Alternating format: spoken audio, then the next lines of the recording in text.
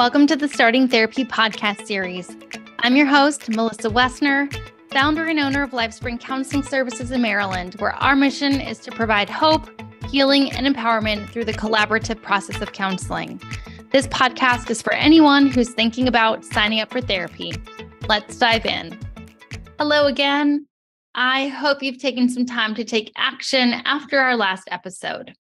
If you did, you may have found some therapists of interest and you may have already reached out to them. Today, we'll be talking about some questions you might want to consider asking as you reach out to different practices and therapists. We'll also be talking about some things that you want to pay attention to as you reach out. When you reach out to a counseling practice and speak with the intake coordinator, administrative assistant, or the therapist themselves, come prepared with a list of questions you want to ask. Practically speaking, you'll want to know about their fees, their schedule, the frequency of meetings, whether or not they intake your insurance. You might have some questions that are really important to you personally that you want to ask.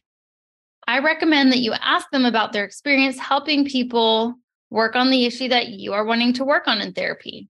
Ask what kind of individual do they work with the best. In the show notes, we have a link to a worksheet that outlines some of the questions you might want to ask. You can use this as a cheat sheet and have it with you when you make your phone calls. Now is the time to pay attention to your first encounters with the practice or therapist. Does someone answer the phones promptly? Do they answer emails promptly or at all? Do you get returned phone calls? Unfortunately, we hear it all the time that people have reached out to multiple practices without ever getting anyone on the phone. No returned calls, no returned emails. Often, therapists who work in solo private practice do not have administrative assistants which can make it difficult to reach them. And sometimes therapists, unfortunately, don't always return calls or emails if they're not accepting new clients.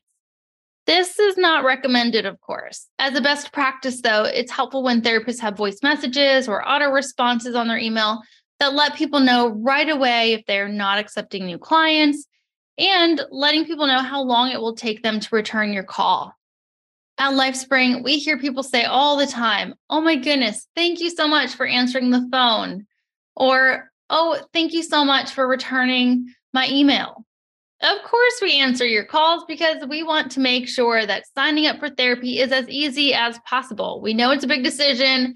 We want to keep the momentum going because we want you to be able to move forward with your goal with nothing getting in the way. Also, when you do connect with a therapist or therapy practice, pay attention to how that interaction goes. Are the email responses professional?